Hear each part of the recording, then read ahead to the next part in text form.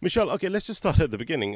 We're getting a lot of reports here in Durban of something that felt like a tremor. What's the likelihood of something like that happening here?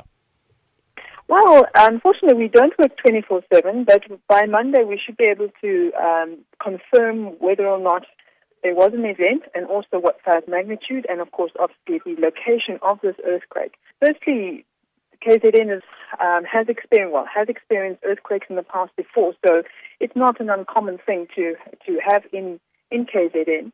But one thing that we do notice a lot, especially on the Durban beachfront, is that it seems to, because it's probably been built on sand, that if there is an earthquake, basically either in Mozambique or even like the one in 2014 in the Klerksdorp area, that the beachfront or the sand tends to amplify the ground motion, so people do tend to feel the motion quite a bit more than what one would expect. But now, from what you're saying, if the Midlands has also felt it, it could be probably an earthquake closer to KZN.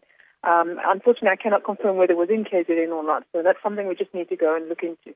Michelle, there's been an earthquake in Taiwan. Could there be a link between that event and the one that was experienced in Durban and surrounding areas? No, well, there's various theories. It still has to be proven. Look, the theory is that all the plates are interconnected, and if one plate moves in one area, it can set off a chain reaction. But it really is a theory that needs to be proven. And also the fact that we are very far away from any plate boundaries. South Africa is very far away from plate boundaries. So it is unlikely. Unfortunately, we cannot prove either way. But at the moment, from what we know, we don't think it could be connected, no. Just finally, Michelle, if somebody's experiencing this, so what's the advice to people? Well, generally, if you do feel threatened, always the best thing to do is try and first get under something a bit more solid.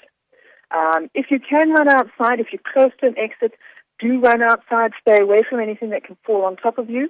But if you can't run away quickly, get out from an exit quickly, rather just get under a table or a bed or something more solid so that if anything would fall down, it doesn't hit you and, it rather hits the more solid stuff. Those few precautions have actually saved a lot of lives in the past. So generally, if you do feel your life is threatened, take those necessary precautions and generally you should be fine.